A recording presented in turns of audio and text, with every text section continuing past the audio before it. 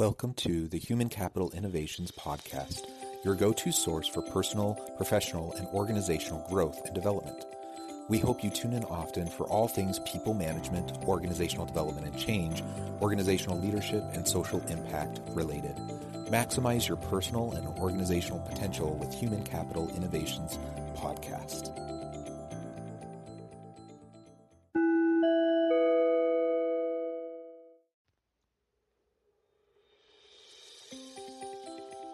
Welcome to the Human Capital Innovations Podcast. In this HCI podcast episode, I talk with Jake Jacobs about overcoming change fatigue and the concept of start with impact, follow the energy.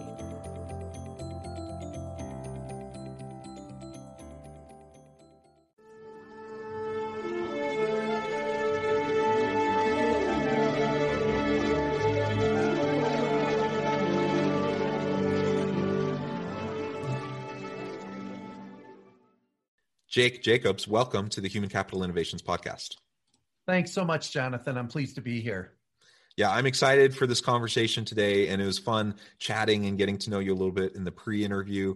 Today, we're going to be focusing on change fatigue within organizations and what change leaders, and really any leader within an organization, can do to help an organization adapt and evolve more smoothly and seamlessly. And one specific term that you talk about that I found really intriguing that I want to zoom in on is this idea of starting with impact, following the energy. So we're going to do that in our conversation today. As we get started, I wanted to share Jake's bio with everybody. Jake asks the question, why do some organizations work and others don't? He's been curious about that question since his first real job on the assembly line of an ice cream novelty manufacturing plant, and his second tending bar in college. As a pioneer in the field of large group interventions, Jake Jacobs has continued his discoveries about better ways for people and organizations to change. His consulting, writing, and teaching have all helped him continue in answering that question. He's worked with some of the largest corporations in the world, including American Express, Corning, Ford, the Home Depot, Marriott, among others. He has also supported major change efforts with the City of New York, the U.S. National Forest Service, and the Environmental Protection Agency, and the United Kingdom's National Health and Employment Services. Writing has been a great way for him to get clear about what he believes in and how he works. In addition to regular postings on his blog, he's written articles for Strategy and Leadership, Executive Excellence, Leader to Leader, Strategic HR Review, the OD Practitioner, Consulting to Manage, and has been featured in the Huffington Post and in Inc. magazine. Tremendous career. You're making so many wonderful contributions. It is a real pleasure to have you on the podcast today. And before we really launch into the conversation, is there anything else you would like to share by way of background or personal context with listeners? Yeah, sure. I think, Jonathan, that the easiest thing for your listeners to connect to is that my clients, the people that I work with and focus on helping, are ones who are frustrated in some way with the results they're achieving in their change work. They could be too slow, too hard, or too often disappointing. And if that is the answer to your question of who am I out there listening, then this podcast ought to be a good one for you. Excellent. And that's really my passion. How I got into this space was really by chance. I was an accounting major at the time in my undergrad years, and I had lived abroad in South Korea for a time, and I was minoring in Korean, and I happened to just walk into my Korean class one day, kind of a little reprieve from all of my accounting courses. My Korean professor said, "Hey, who would like to go back to Korea for an internship this summer?"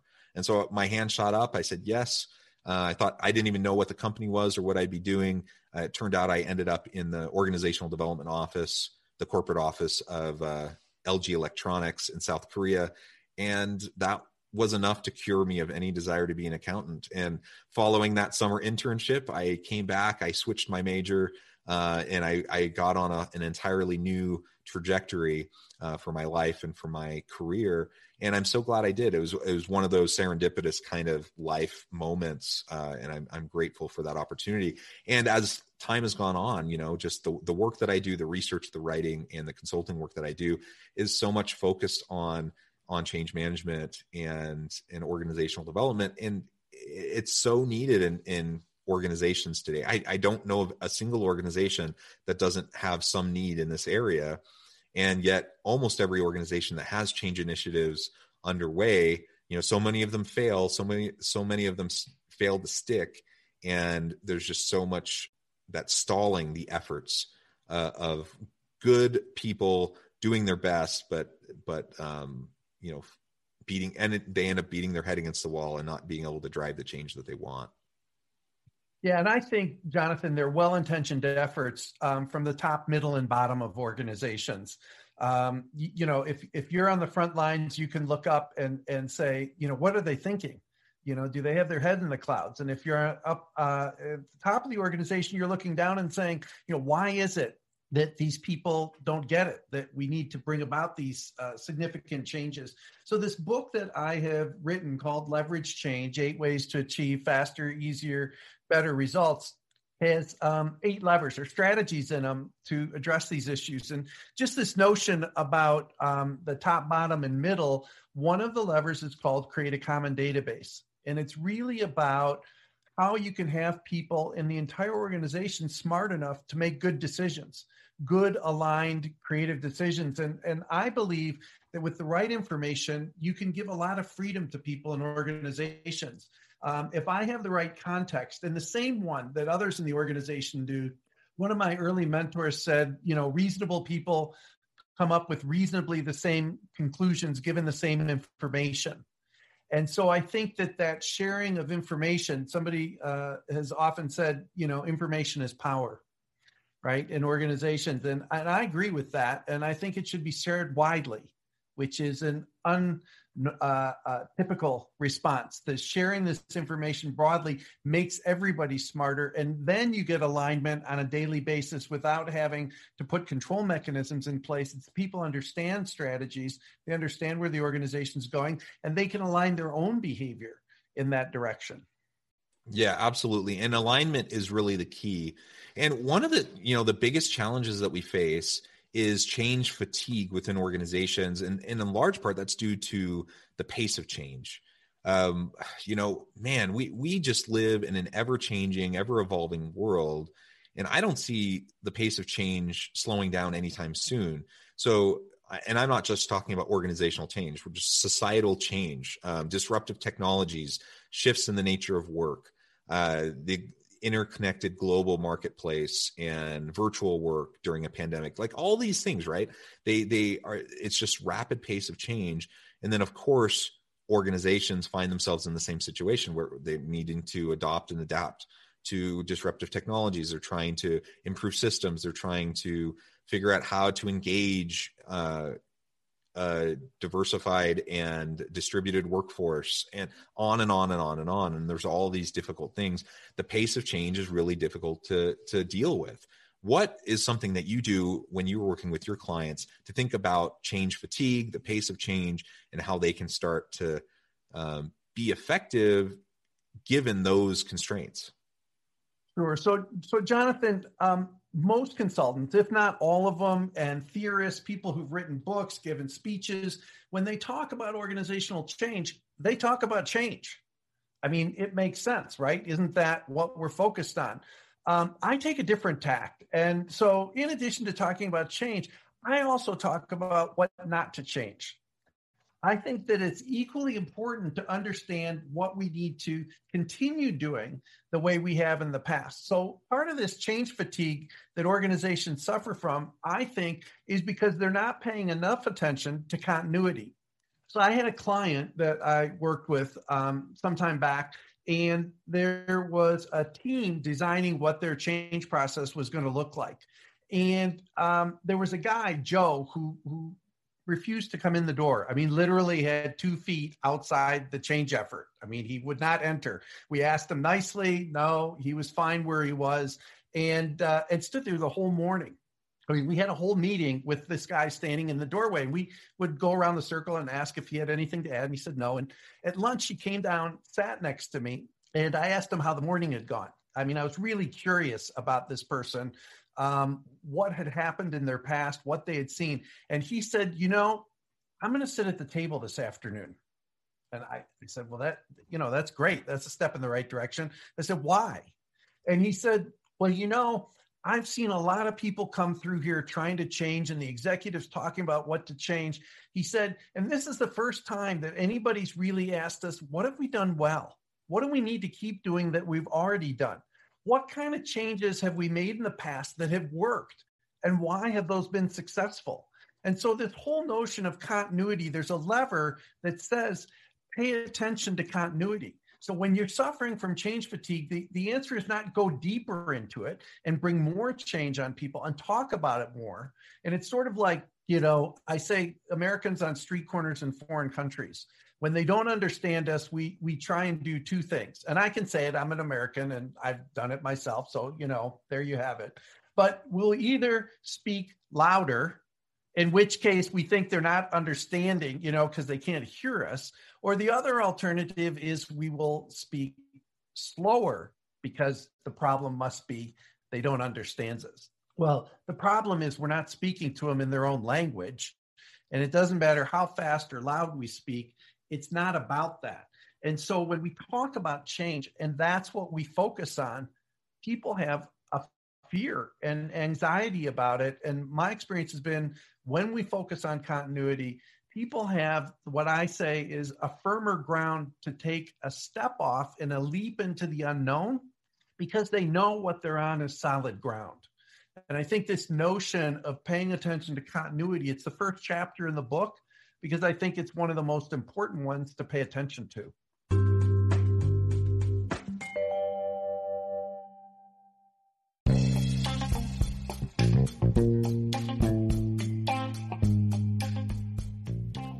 I'm excited to announce the publication of my new book from HCI Press, The Alchemy of Truly Remarkable Leadership: Ordinary, Everyday Actions that Produce Extraordinary Results. Consider how the nature of work has shifted over the past 50 years. With increased globalization, rapid technological advancement, and the shift in economic composition, the average job of today looks very different than the average job of 50 years ago. What will the jobs and organizations of tomorrow look like? Moreover, what does this all mean for organizational leaders? What are the core competencies and capabilities of organizations and their leadership that are prepared for continued disruption and geopolitical and socioeconomic shifts? Regardless of what the future holds, increasingly, leaders need to be socially minded, data-driven, decisive, champions of talent, and disruptors of the traditional notions of leadership, teams, organizations, and work. The Alchemy of Truly Remarkable Leadership will help you to explore your own leadership competencies and capabilities and consider ways to apply and implement them into your workplace and personal life.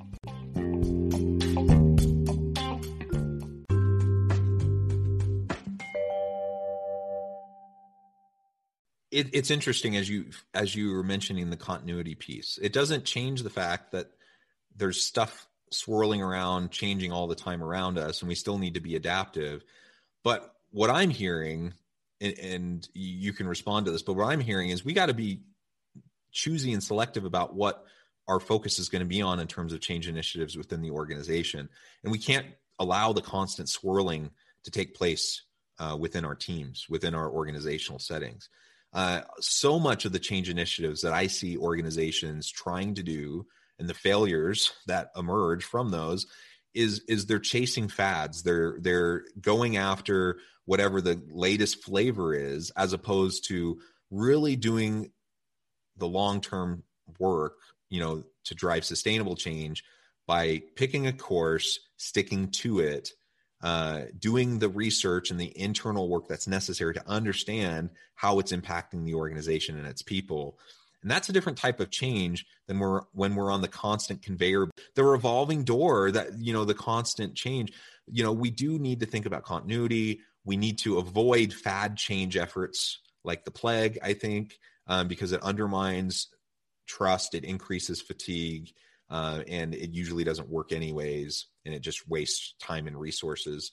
It disengages people. But when we're focused on long-term change, then people can they have time to start to see the impact that it's having. They can start to see why it's beneficial to them in their jobs and to the organization and the success of the organization. And, the best change initiatives have to have a long-term perspective. Yeah. And, I was working with a group in we have a group consultation program where you can get a leadership team actually working together on a particular change effort through this program. And the group that I was working with, they decided that they wanted to establish a vision for themselves as a leadership team, just so that they could understand what are we all trying to create, and then extend that out to the rest of the organization.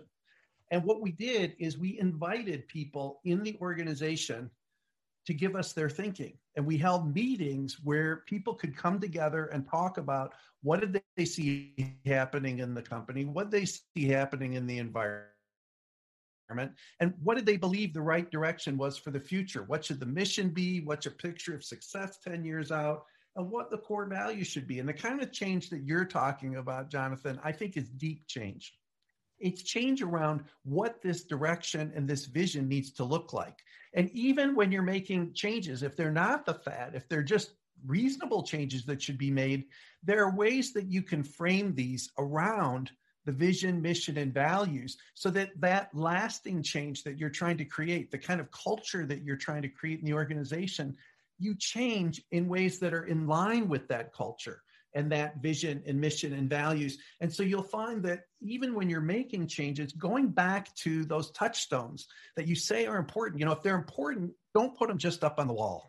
I mean, yeah, okay, put them on the wall, but do a lot more than that. Make them part of how you're doing business. And when you're changing is when people are paying attention to how things are getting done.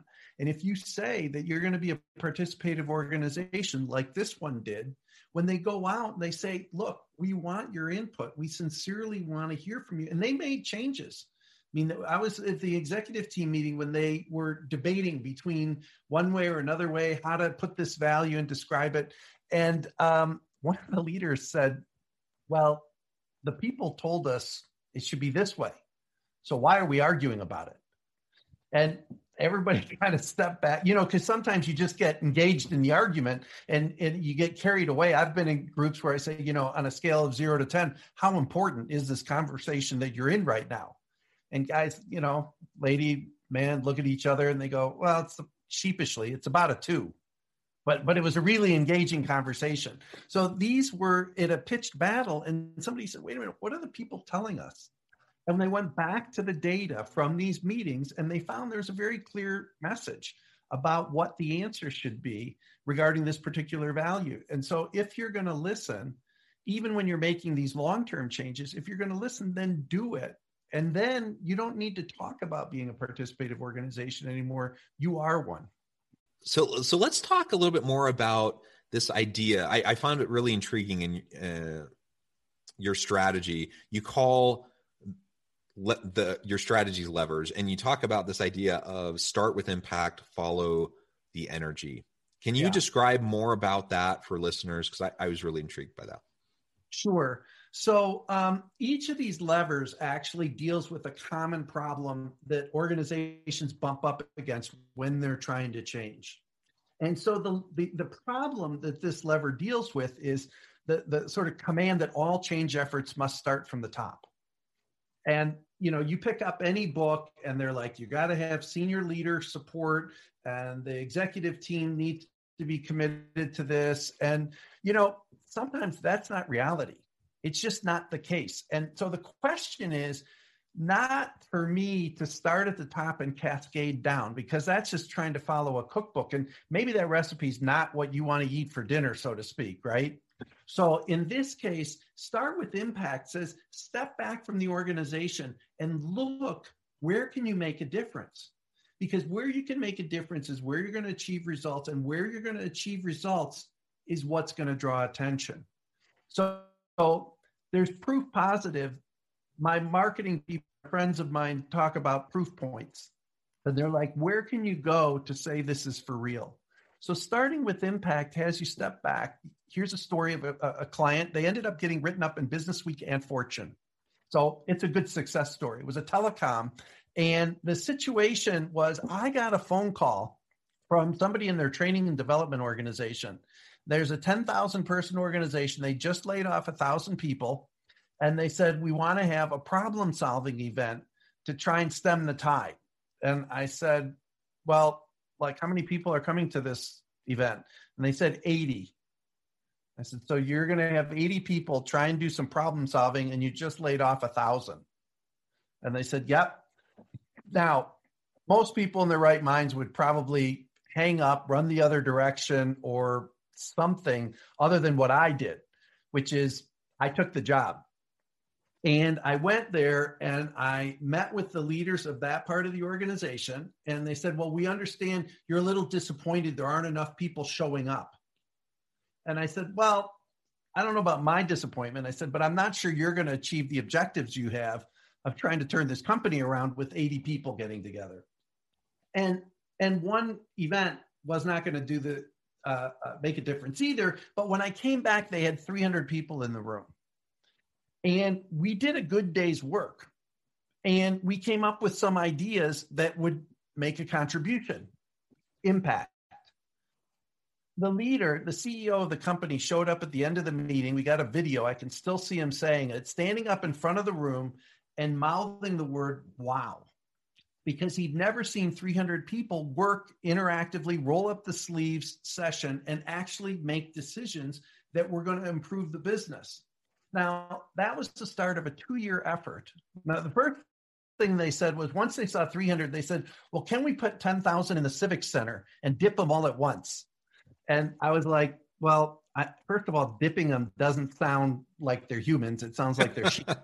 So that's probably not a good start. I said, but what we need to do is engage these people in some meaningful work. I have expertise in working with large groups. So there was a 500-person session where they got their mission, vision, and values clear and got feedback in real time. So overnight, they came back with the feedback they'd gotten and what they decided. And then they had another event with even more people of 800 to say, how do we make these real day-to-day in the organization so that they become part of the way we do business? Now, this organization was a sleeping giant. They had not had deregulation. They had become complacent with their customers. This lit a fire under them. And they had something they put in place. They called it the 24-hour rule. And when a competitor made a move, they needed to make a counter move within 1 day, 24 hours on the clock. So this was very different than the way they used to do business, which was, we're going to provide service and you're going to buy it. So this whole notion of start with impact that's where we had a possibility. And follow the energy is equally important because what that says is, where do people want to do the work? Where are they ready, able, and excited and committed to doing important change work? And then go there next. And then follow the next piece. And I've worked in organizations where, it doesn't look, in retrospect, it looks really smart to have done what we've done and moved where we moved and did the next piece of work here and there.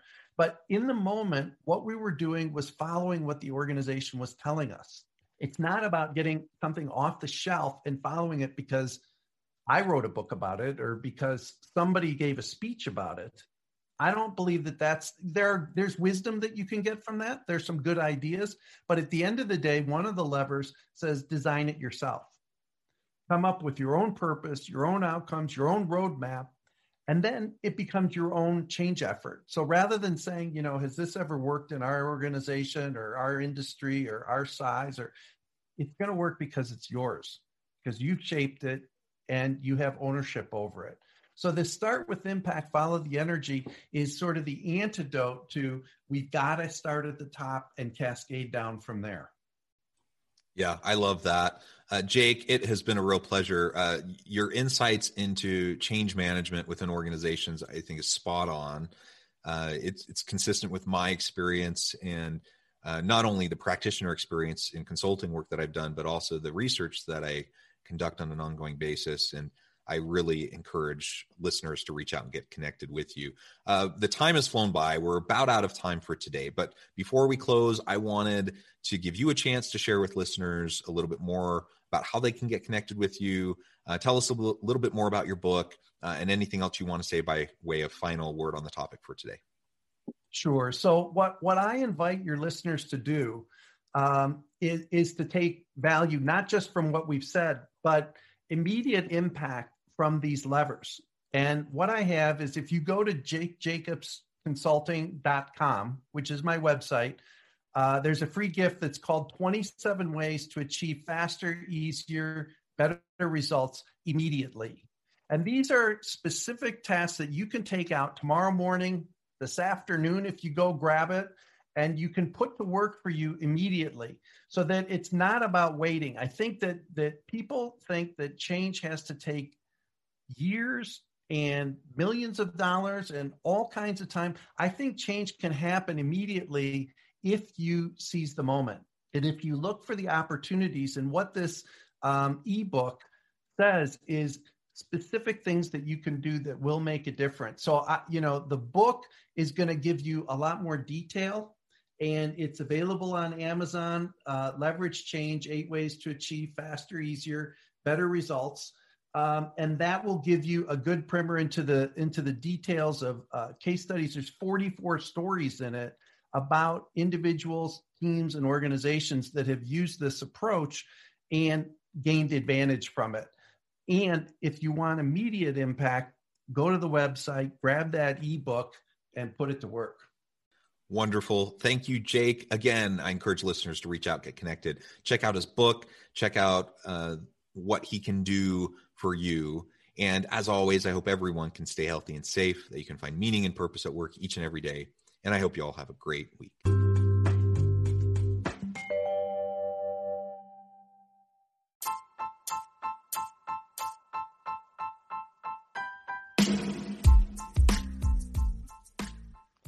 We are excited about the launch of HCI's new magazine, Human Capital Leadership.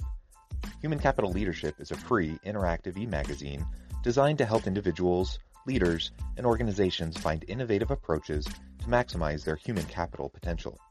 We will be publishing issues quarterly in August, November, February, and May. Check out the first issue and let us know what you think.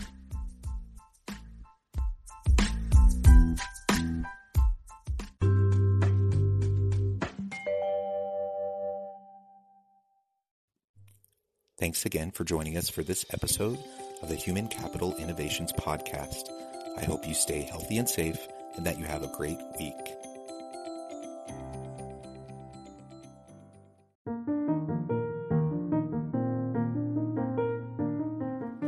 Check out our new weekly LinkedIn newsletter, Alchemizing Human Capital, exploring industry trends via original research and interviews with executives and thought leaders from across the globe. We look forward to having you join us.